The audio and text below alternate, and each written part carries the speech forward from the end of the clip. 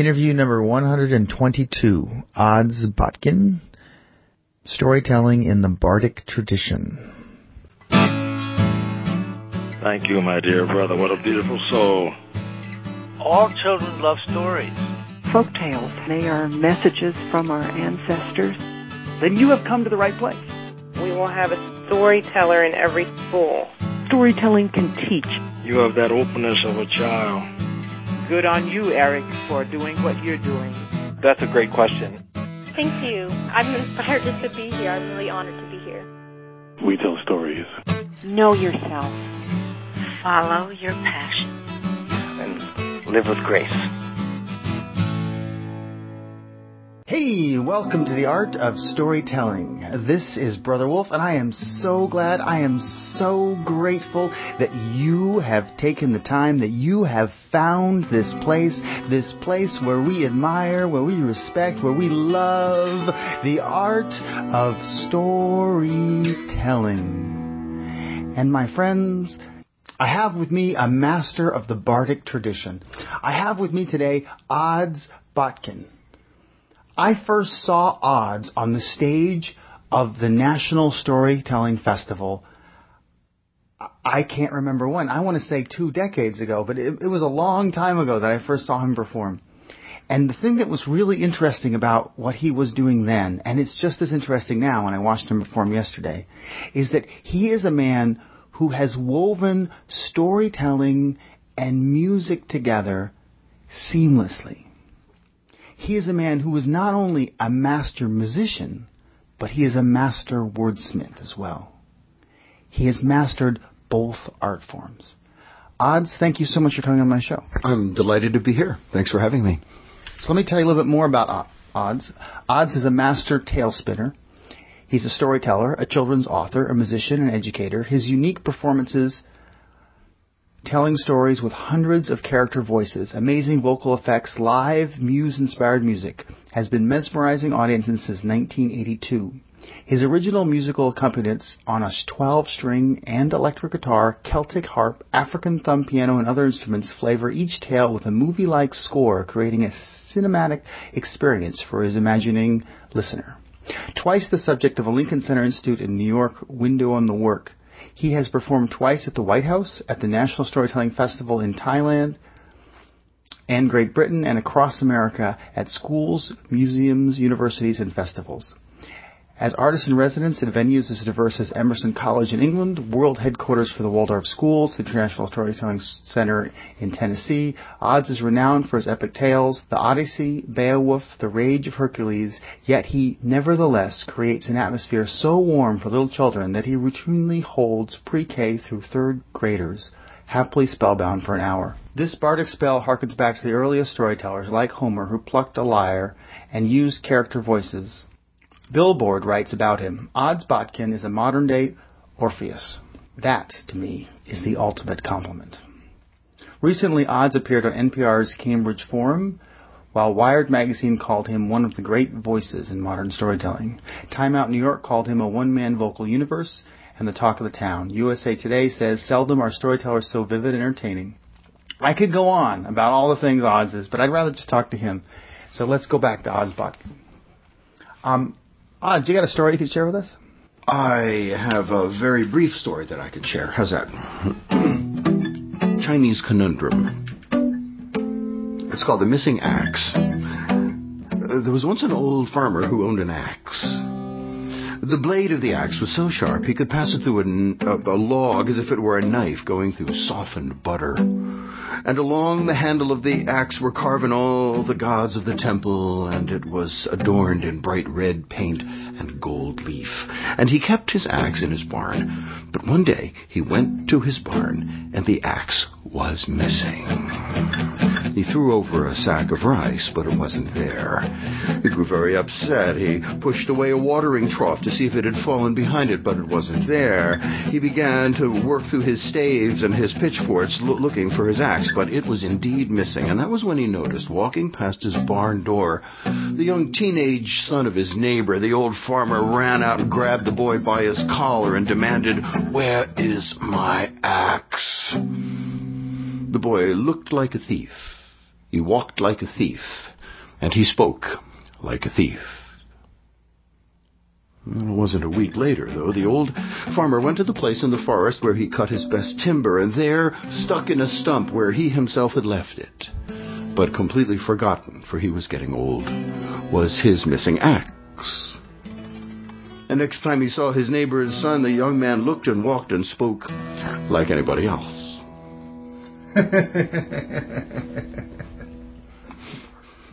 I loved how in that story you used the music like you were your own orchestra conductor. You were creating this beautiful background music for the story.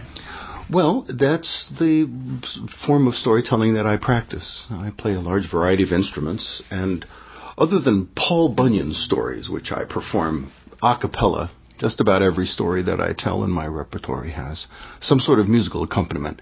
If I'm telling an African story, I'll use a Sansa thumb piano. That is really fun to play.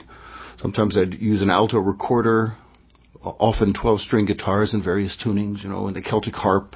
I'll do some electric stories with a stomp drum and a Gibson SG electric guitar, depending upon the kind of venue I'm in and the sort of material I'm offering the audience. So yeah, and it's really fun because it allows me to and try to attempt to enhance the emotions at work in the story.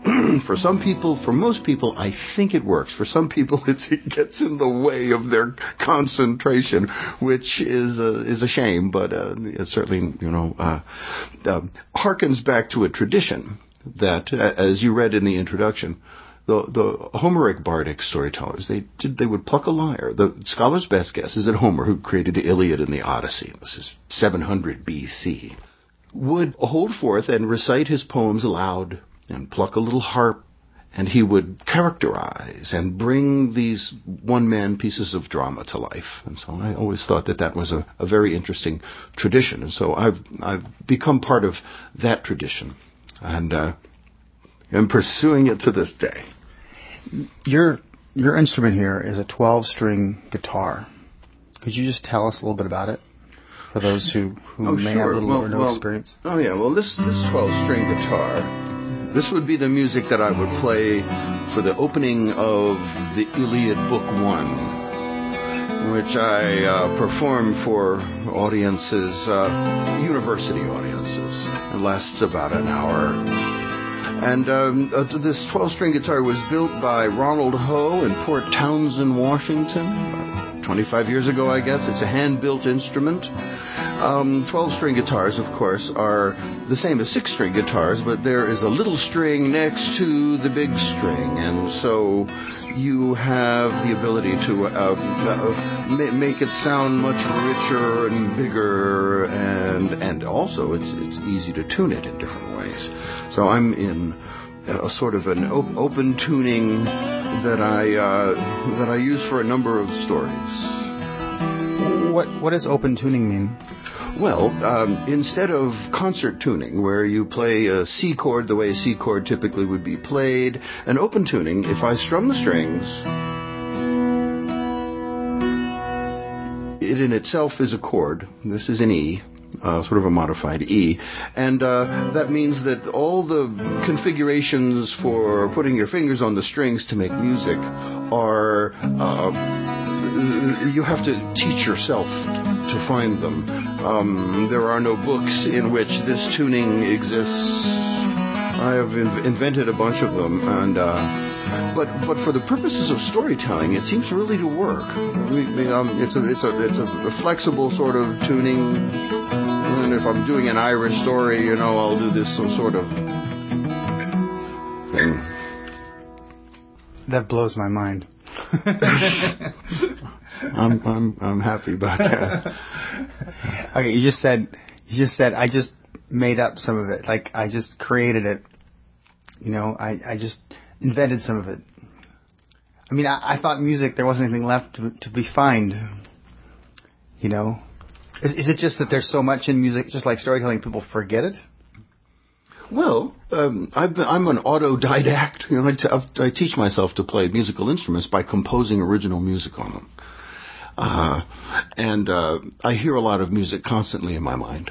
And so it's one of the two. I work with two muses. I work with the literary muse, where you do character voices, man, and then other kinds of muses. But the musical muse is one that makes me very happy, and it allows me to get to places that are that can be emotionally very disparate and interesting for audiences. I performed for the littlest of children, pre-Ks, and first and second, third graders, all the way through university audiences, and it's sort of part of my range and middle schoolers and high schoolers, lots of them.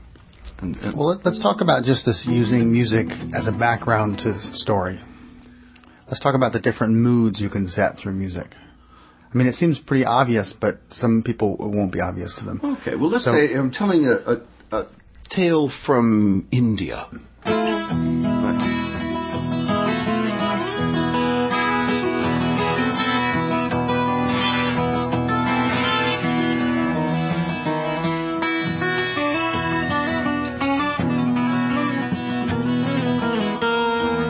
Right, so I'll do a sort of a sitar-like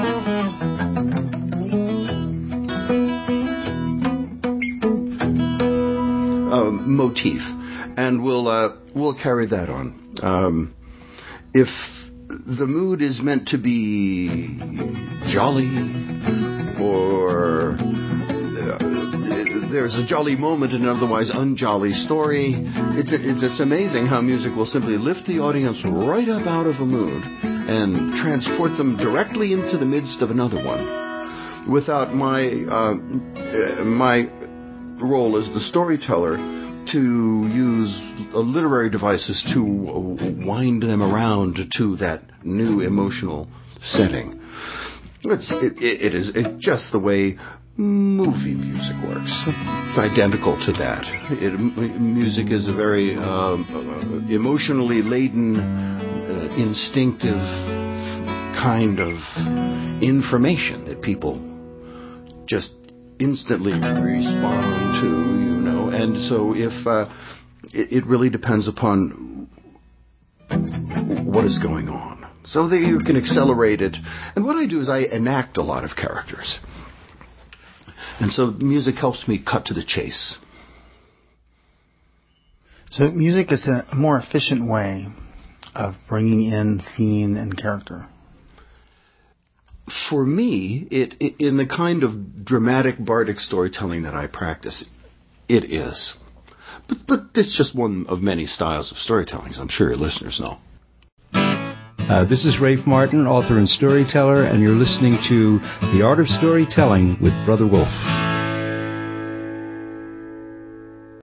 So someone who's examining this form of storytelling, who's interested in, I would imagine that they would be able to, if they just had even 6 or 7 simple riffs on the guitar, that those 6 or 7 different feelings expressed with the guitar could be used as a form of support to their stories. Absolutely. If they can train themselves to do both simultaneously. When I began doing this years ago, I set myself this task of trying to learn to play and speak at the same time. And I'll never forget how, and this happens to many people who attempt to do this, as soon as you begin to play, the mouth, there's, it's like part of your hard drive is missing as soon as you try to play something. And then as soon as you start talking, then what it was you were playing falls away. And so it takes a little while to have both muses running together. And then once you actually have them running together, then they can begin to inter-inform each other. And then one touches the next, and it's really fun. It's a very heady and delightful kind of blissful experience when it's working. I'm really jealous. I mean, just as someone who's tried his entire life to learn an instrument, it just sounds really interesting. Maybe for me, I recently incorporated bells into many of my stories. Okay. I have a set called 7 Bells, and I really want to find someone who has 7 silver bells instead of the 7 Toys R Us bells I currently have. Sure. That's some nice ones, probably. But that's as far as I can go, because it's easy to handle, the bell and the tone, and it really does transport the audience. It really brings the audience right between. It carries them from one story into the next. It becomes a part of a story. It's amazing. It's all these things. Yeah, it really is another form of oral tradition, and it predates what I would call traditional platform stand-up storytelling by a few millennia. If you think about the origins of musical storytelling, you're all the way back into the Paleolithic era, where shamans would dance to drums and chant stories, and people are, as I said in my keynote, somewhat hardwired for the combination of music and story. And that's why good cinematographers have learned that, once you've gotten your movie done, you give it to the composer, and then the composer says, all right, here we go. And the composer then will custom craft the score right onto the raw or the edited finished film. And so I just attempt to do that in real time in much simpler fashion. But the idea is the same. Do you actually buy tickets for this guitar when you travel? Like, do you put this guitar in the seat next to you, or how do you? No, I just downstring it and pack it discreetly, and off she goes. She's been all over the place, this guitar. All the other ones. The only one thing I don't travel with is the Celtic harp. I've tried to buy a ticket for it, but it's too big to fit in an airplane seat, so it stays at home. I'd like to know about Homer and telling the stories of Homer, the Odyssey, the Iliad. Sure. So just talk about that experience. For the last 7 years, every about September 3rd or 4th, I go to the Dana Center, which is a large performance space at St. Anselm College, which is a Jesuit college up in New Hampshire, in Manchester, New Hampshire. And there will be 800 college freshmen. This is their second night of college. They all just arrived. They are bouncing off the walls. And for the last 7 years, the humanities department has invited me in to begin their experience, because they're going to have to read the Iliad. The Iliad is the great war story, poem penned by the great Homer about the Trojan War. And it is written in its original, even in its translated English, is very dense and for a lot of modern young readers, very difficult to understand. And it's very unfamiliar territory. And so what I do is I create a kind of popularization. It's a story of Achilles and Agamemnon. Agamemnon's the general. Achilles is the greatest warrior in the Greek army, and they're fighting over women. And book one is all I tell. There are 24 books in the Iliad, and I just do book one. It takes about an hour, but it sets up the whole story, and there are arguments and character voices like this who argue with one another all they like. You sack of wine with your bitch's eye and your antelope's heart. So I have these guys arguing back and forth. All sorts of characters, old seers, all sorts of people, and they speak. And then I put in a few effects, and what you end up with are 800 college kids just absolutely still for an hour, and they are imaging this tale. I disappear. I'm just down there all by myself on the end of the thrust, the end of the stage. And they, if the terms of the entertainment go well, and I always invite them to consult their mind's eye, that they're going to be the cinematographers, they don't have to look at me. I try to prep them so that the act of imagining, which is what I hope they will do, it makes sense to them, and it's an increasingly alien thing for them to do, but they're in college now, so they get to learn something new. And I've done that for years and years, and it's a very interesting story. The Odyssey, I tell a 4-hour version of it takes 3 days with a guitar and a Celtic harp accompaniment. And I perform it all the time. The Odyssey Belly of the Beast is about 70 minutes, and it's one of my showpieces. If you go to my website and look at the performance calendar, you'll see Odyssey Belly of the Beast all over the place. I'm about to do it out at Syracuse University next month. I did it for Harvard at their part of their Epic series. I do it for high schools all the time. Fly all over the country to be asked to tell the Odyssey. And it's the sort of story, it's very intense. And the music's pretty dynamic. And it surrounds the listeners. And there are 37 character voices in the Odyssey. And they, Circe, Calypso, Zeus, Odysseus, Telemachus, the whole cast of characters is something I work very hard to try to bring to life. And I've been performing it, for at least 25 years now.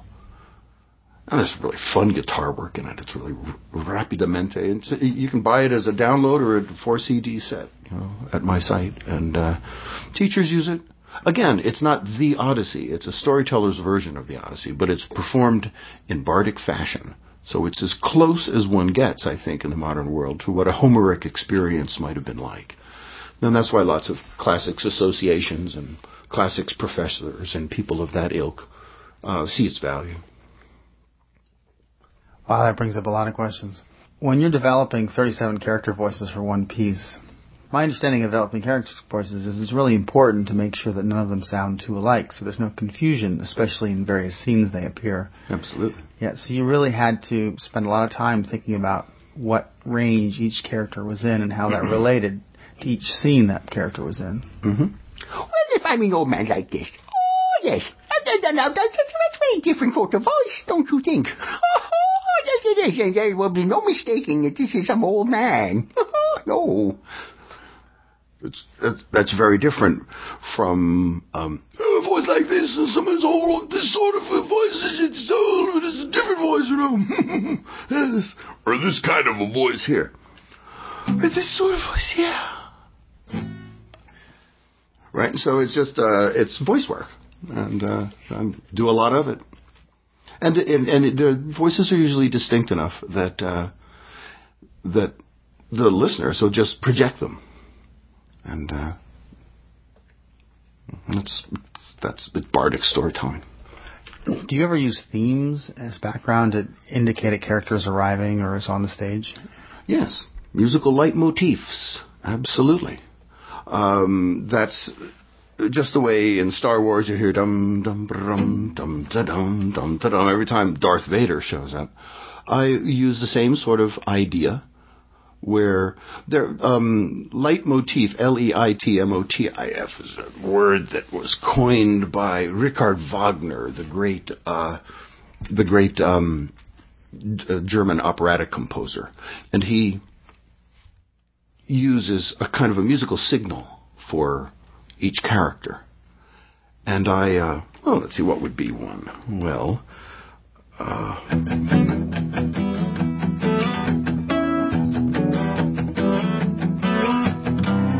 this is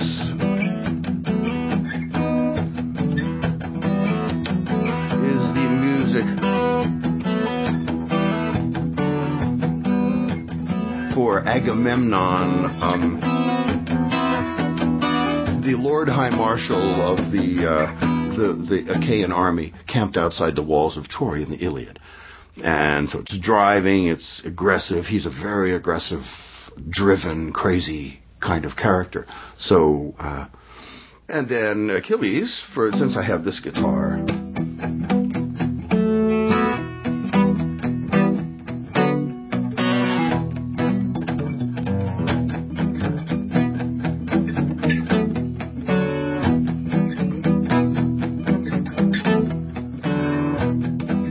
that when he's arguing,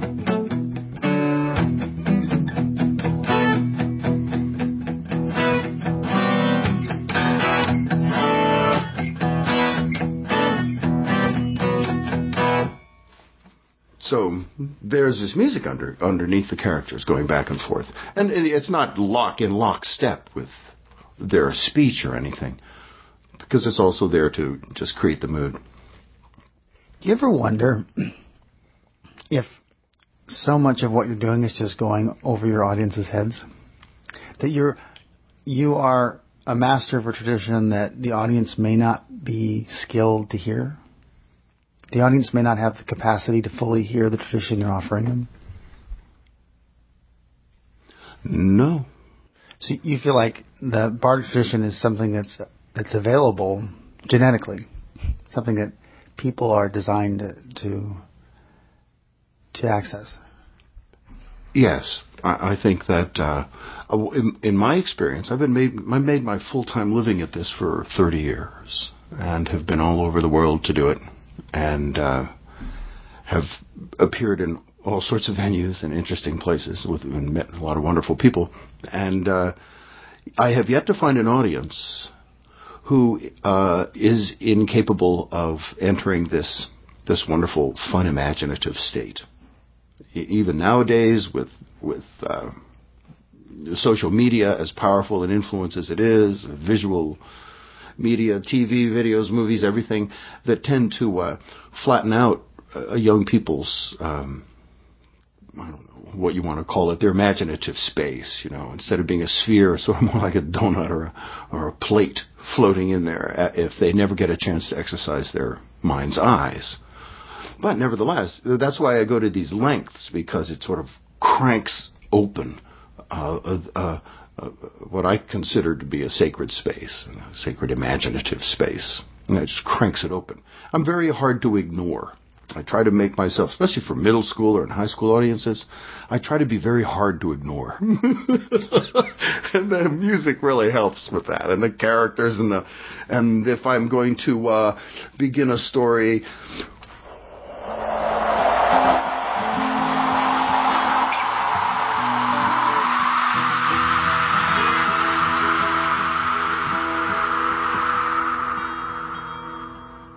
I'll add the wind effect to open it up. So they won't expect that, and that immediately will engender a sort of sense of mystery, and they might see mist or wind in their mind's eyes before anything needs to be said. Use a lot of vocal effects, lots of sounds, but hopefully not so much that it becomes really tiresome for the listener. Just every once in a while. That was amazing. There's just so much about what you do that's just so amazing to me. I just can't. I'm glad you like it. Yeah. It's a strange craft, let me tell you. How would you recommend somebody who wants to learn to do what you're doing? What skills come together? So far I've seen you music and guitar. I've seen you do character voices, so acting. I've seen you do sound effects, so that's a whole different. That's not in acting. Acting doesn't cover sound effects, so that would be its own field. What else? Being able to write and edit. I think it's really good practice for people who are public speakers to attempt to be good writers. And to attempt to try to offer a kind of language, at least in storytelling, that's a bit elevated and isn't your typical, run-of-the-mill street language, which I use all the time when I'm on the street. But prefer not to if I'm in an interview like this, or if I'm on stage or something, or if I'm teaching storytellers or working with fellow storytellers or just novice storytellers. I'll go through a whole series of exercises, imaginative exercises. I used to teach for 7 years. I taught graduate students at Antioch, New England Graduate School. Developed a 9-week-long course in imaginative technique, creativity, and mythology. So tell me more about the musical side of your work. This is all extemporaneous music. In other words, there are a couple of ways. There are lots of different ways to create music. You can either read music and then become adept at being virtuoso and sort of playing your instrument using the work of a composer, let's say. if you have a great a pianist or a great violinist whose job it is to offer concertos to symphonic audiences, then that's a certain kind of learning, and they're there to interpret. They're not there to create fresh music. They're there to interpret the work of a composer. What I do is I have developed a series of sort of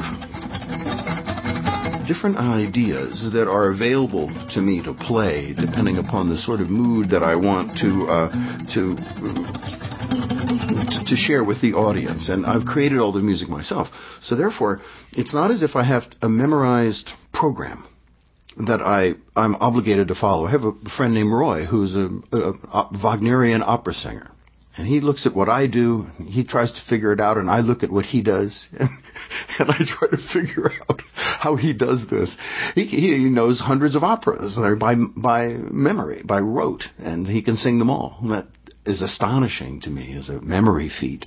Meanwhile, he looks at what I do and says, you don't know exactly what you're going to do you? I say, no, I'm in the presence of the muse. I trust the muse. I'm a storyteller.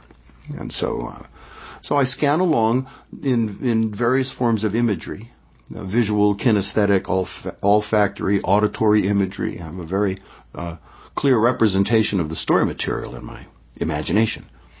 And I never know what it will do, so I don't plan the music. I have an idea if I'm doing something that has a song involved in it or something. I've become comfortable enough with the music that I can offer it, but very few of the stories have ever been scripted, and the scores have never been scripted, and so they breathe. So it's fun to do them each time because it's a creative experience for me.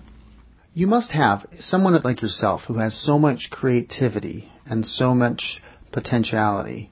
You must have portions of your work that not a lot of audiences have seen that you wish audience would see more of. What portions or what do you wish people would pay you to do more of? I took 25 years to write an epic poem called the Rowan Canticles, a tale told in the ancient manner. And I would like someone to fund me so that I can record it. It's 13,000 lines long.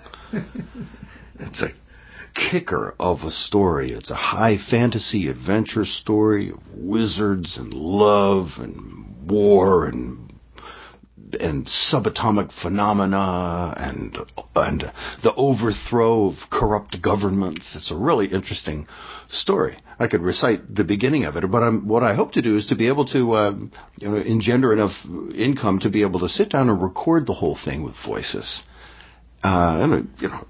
It's 40, 50, 60 hours long, and it's all in iambic tetrameter. It took me a long time to write it. It starts like this. Some say the spirit lives alone within its cage of flesh and bone, and that one never truly hears another song, though sung for years. Perhaps those sad empiricists should hearken to the lyricists, who against the odds to hope still cling, whilst in imprisoned souls they sing. Hear then a tale, not told but sung, its faux anachronistic tongue silvered on purpose for the rhyme, its syntax bent.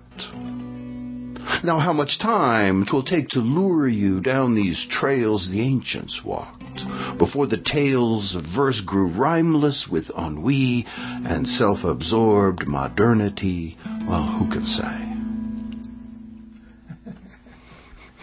And then it just goes on and on and on and on. And some of it's in couplets. Those are couplets, but some of them are quatrains, where every other line pulses. It's really fun. It's fun. So that's one thing that very few people have heard of my work that I'd like to, before I expire and leave this veil of tears, I'd love to try to get it out somehow. You also play the harp with your music. I saw you telling a story and playing the harp. Yeah. Could you just talk about that experience of, is it pretty much the same as the guitar? Would you talk about it the exact same way? You talked about the guitar a minute ago. in terms of supporting a story? Oh, it's a very different instrument, certainly. It's a Celtic harp, and it's just tuned to a straight diatonic scale. It's a simple instrument. It's not chromatic like a concert harp. But I've learned to extemporize on it, and I've created a lot of musical leitmotifs on the harp. And they're at my beck and call, much the way these ideas on the guitar here are. And I've learned to tell a few stories with them. It was fun doing the keynote address yesterday, and to just accompany the idea and a joke in the beginning and all that with harp music. Again, some people find that it makes it difficult for them to follow what it is I'm saying, but I think for most people it's sort of an enhancement, I hope, and an entertainment enhancement.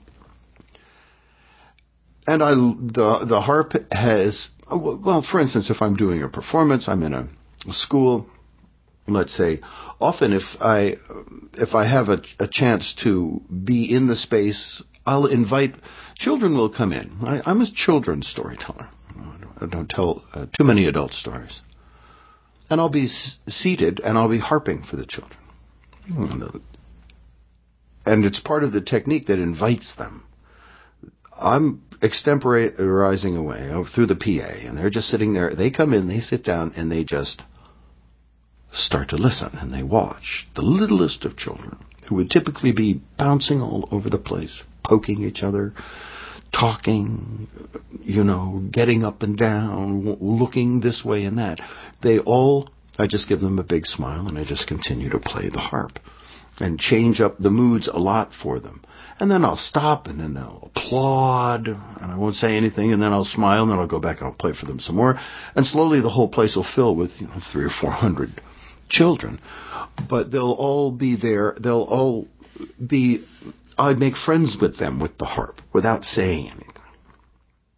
And so they're all my little friends before the introduction is made and I speak to them.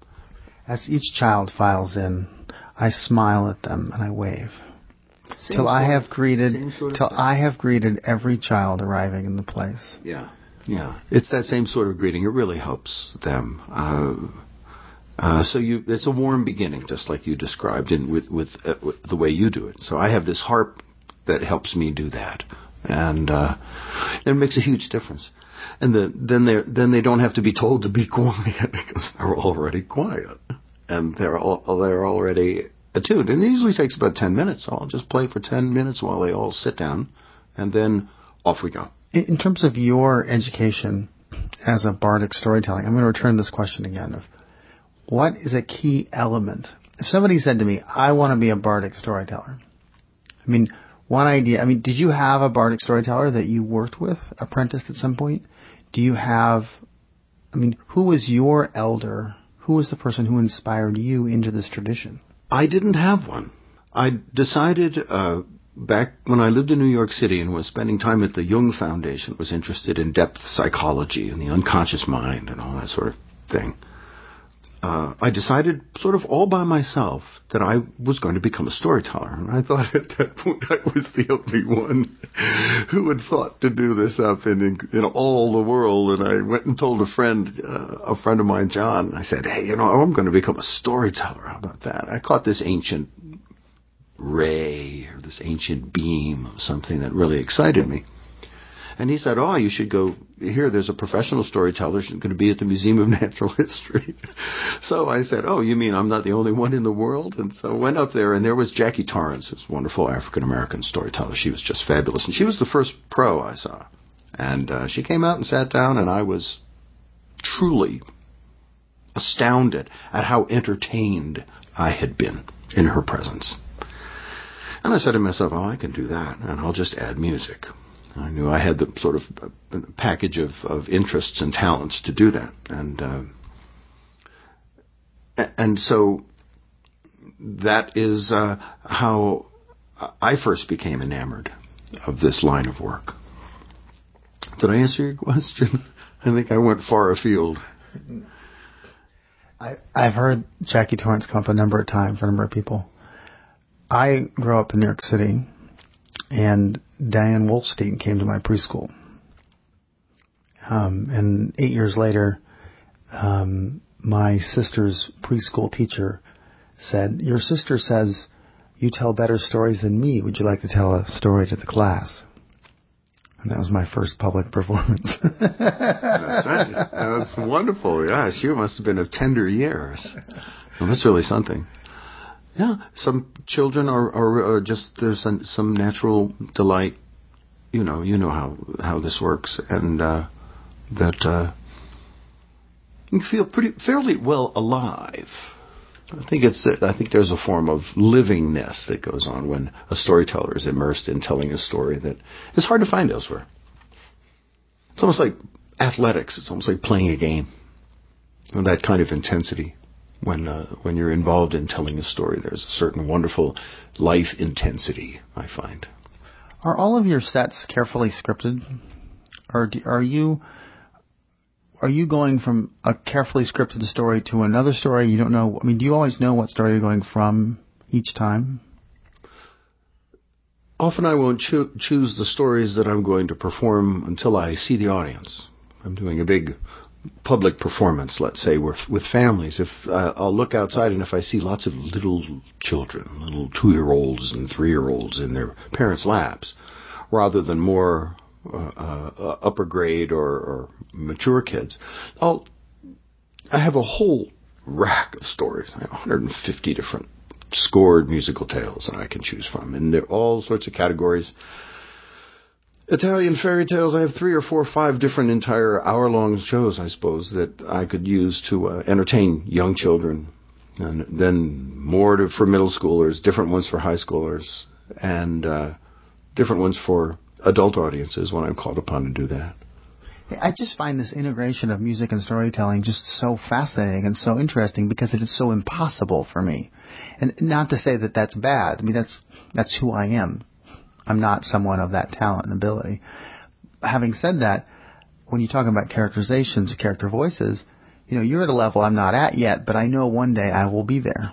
I will continue to reach for it and to go there. And it's just so fascinating to me, this idea of combining both those masteries in such an amazing way. Well, thank you.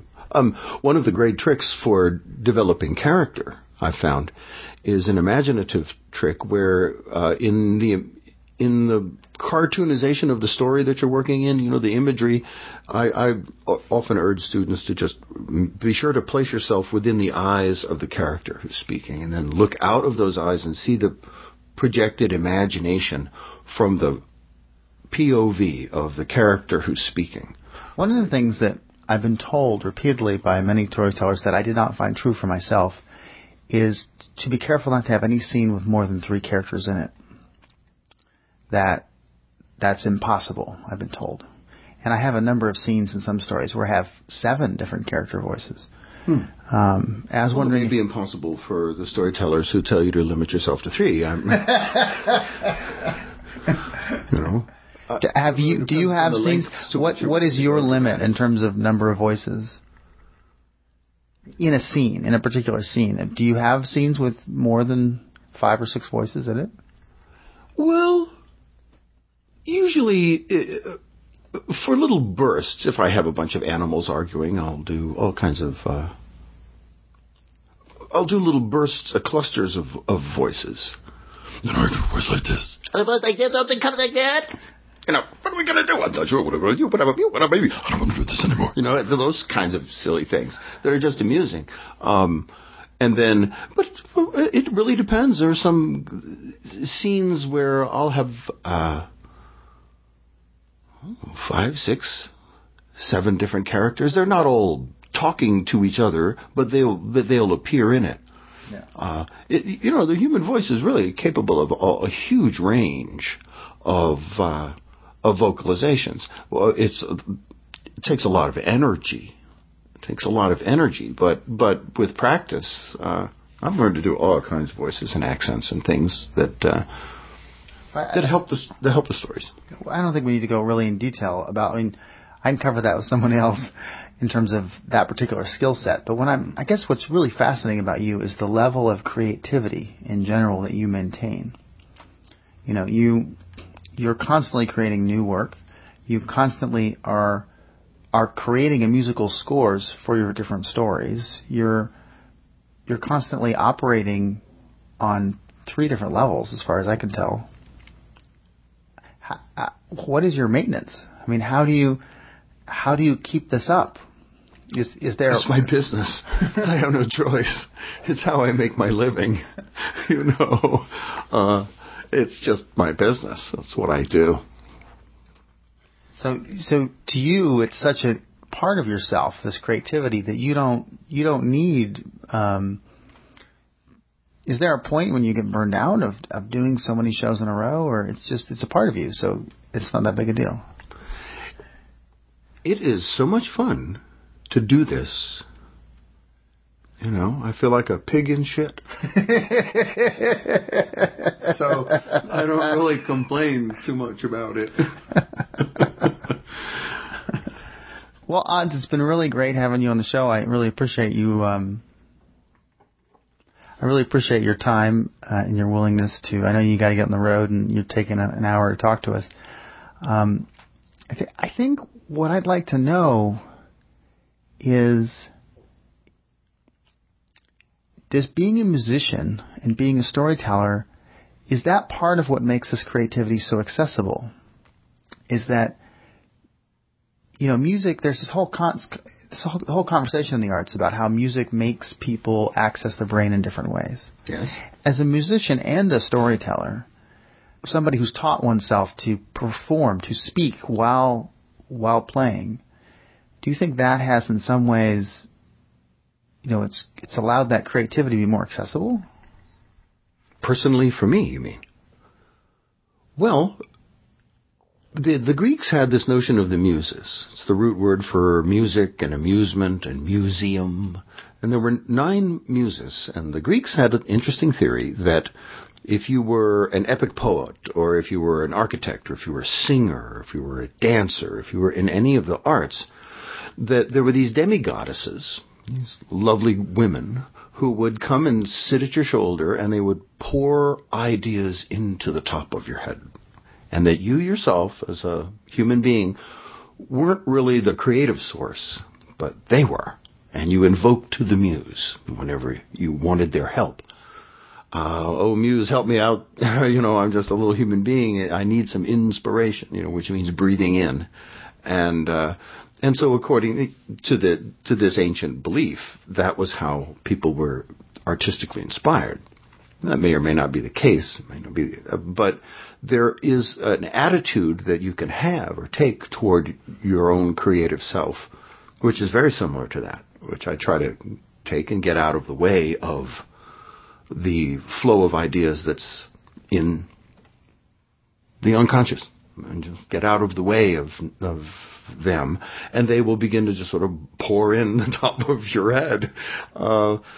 And so the music then helps the other. They breathe back and forth. It's like, you have a bad example, but it came to mind as in, 2 wheels on an axle. If you don't have, with both wheels rolling, it's in balance, and what happens to one sort of bounces and affects the other, but they're both rolling along together. And so they help each other.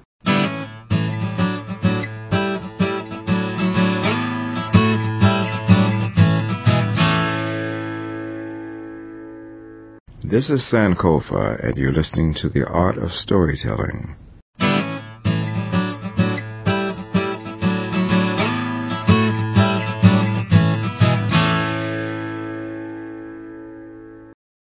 So what offer can you give the audience? How can they hear your work more? Well, visit oddsbodkin.net. If you Google me... Spell it out for us. Sure. ODDSBODKIN, one word, .net. And there you will find all my audios are available as MP3 downloads, a lot of them as CD sets. There are articles. There are lots of free stories to listen to. Some of my musical compositions, my symphonic music. You'll find out about the Hercules anti-bullying program that I'm devising. that uses an ancient story to try to get kids to reflect on their behavior. You can read about the Vanishers. There's a new museum app that we're creating that you play on an iPhone that families can play and turn museums into gaming spaces. There are all kinds of things there that your audience might find interesting, and articles and things like that. Some videos, not very many, but a few videos. I'd like to remind the audience that I have a storytelling e-course at artofstorytellingshow.com/storytelling. And if you're interested in coming to a workshop, one of the things we talked about a lot is really creativity. And one of the things that I'm really good at is facilitating your access to your unconscious, as Bodkins was just talking about. And if you are interested in working with me in one of my workshops to open up that doorway to creativity, especially with fairy tales, sign up for that e-course and you'll be on the list to get alerts when we do workshops in Ohio or elsewhere in the country. And in particular, if you have enjoyed this conversation, I really think this is the most amazing conversation because it really comes back to that idea that each of us are only in competition with ourselves. Odds Bodkin, there's only one Odds Bodkin. You can't hire another one. You can't go and find someone who's, there's nobody else like Probably him. enough. Yeah, probably enough. And there's no other Brother Wolf. And so if you want to bring one of these unique people to, I don't care which guest you're talking about, you're just talking about that one guest. There ain't nobody else that can replace him. Odds, you got any last words for the international storytelling community? Thank you for listening. Thanks for having me on your show, Brother Wolf. Give us some advice about music and inspiration about music and trying music with your stories. Well, if you're interested in the telling of stories with music, find yourself an instrument and put your hands upon it. And just, even if you don't know how to play it, start putting your hands upon it. And if you do that with enough patience, you'll begin to find the places where when you put your hands upon it, it sounds sweet to your ear versus bad. Unless you want to make it sound bad to make things nasty happen. But other than that, find the places where it sounds sweet to your ear, and you don't have to write them down. Just put them into your mind, put them into your muscles, play them over and over and over again. And eventually you will have much the way you can walk and talk at the same time. You can play and talk at the same time. And then that will open up all manner of creative avenues that, if you're interested in Bardic storytelling, will appear spontaneously of themselves. The thing to do is to not burden your memory with a lot of rote musical memorization, but rather to attempt to create your own music. That was a good sound effect. That's like a woman outside vacuuming. One of the key ideas that comes out of this conversation with me that really surprises me is I thought I was sitting down to a conversation with a master. And one of the things that's very true in the storytelling community is that many of the masters of storytelling, they all have a similar message, which is that what I'm doing is accessible to anyone. They may not ever attain the level I am doing it at, but the tools are available to everyone. And as someone who does not have, and has tried many years to have, a musical ability to bring music into my storytelling, I can tell you that I use bells with much success with my storytelling. It's simple, it's accessible, it's easy. And I really believe in what Odds said. Find an instrument, put it in your hands. It can be as simple as a flute. It can be as complex as a violin. But whatever that instrument is for you, when you hold it and you feel that sweet spot, it will ring true for you. And it has for me. Thank you, Odds, so much for coming on the show. My pleasure. Thanks for having me. This guest has written a post to the blog that can be read at www.artofstorytellingshow.com. This post includes a bio and a link to the guest's website, plus other additional information about our discussion. If you want to respond to this show, you can find this post and share your thoughts through the comment system in the blog comment box. If you wish to join a future show as an audience member, go to www.artofstorytellingshow.com/alerts and sign up to the email alert system. You can buy CDs of shows and preloaded iPods on the website. The music was created by Mary Kay Croft, and we are much indebted to her contribution. This show is produced and hosted by me, Brother Wolf, and I am responsible for its content. It is released under a Creative Commons non-derivative and non-commercial license. That means you can copy it and you can give it away, but you can't splice it up or sell it. High-definition versions of this show are considered copyrighted, all rights reserved.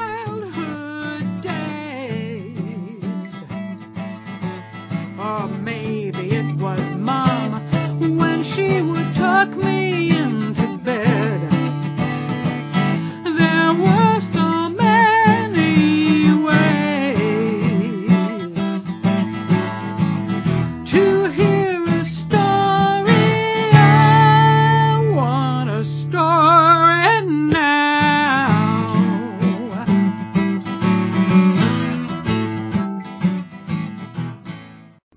I've never seen it. I'm sure it's a very high quality mic, and It's an H4n handy. Look, it says handy recorder. See, I love how now all the marketing it says on it. An how adjective. handy. That's good. Excuse me. My shampoo is extra.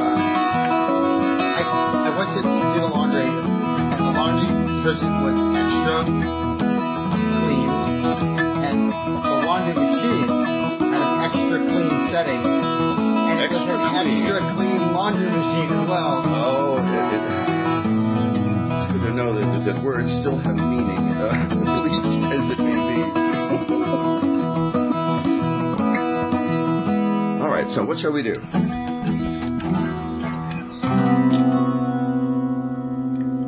Hey, welcome to the Art of Storytelling. Oh, God, that's amazing. Can I just have you can you just follow me around for a few days? Carry on. Okay, let me do a real start.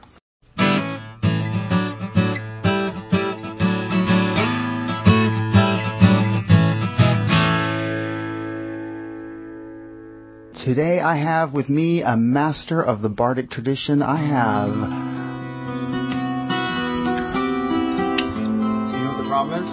What's the problem? If you do that, I can't edit.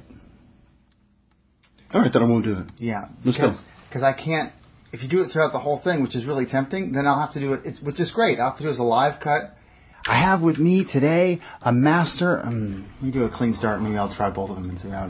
Hey, welcome to the Art of Storytelling. This is Brother Wolf, and I am so glad that you have made the time, that you...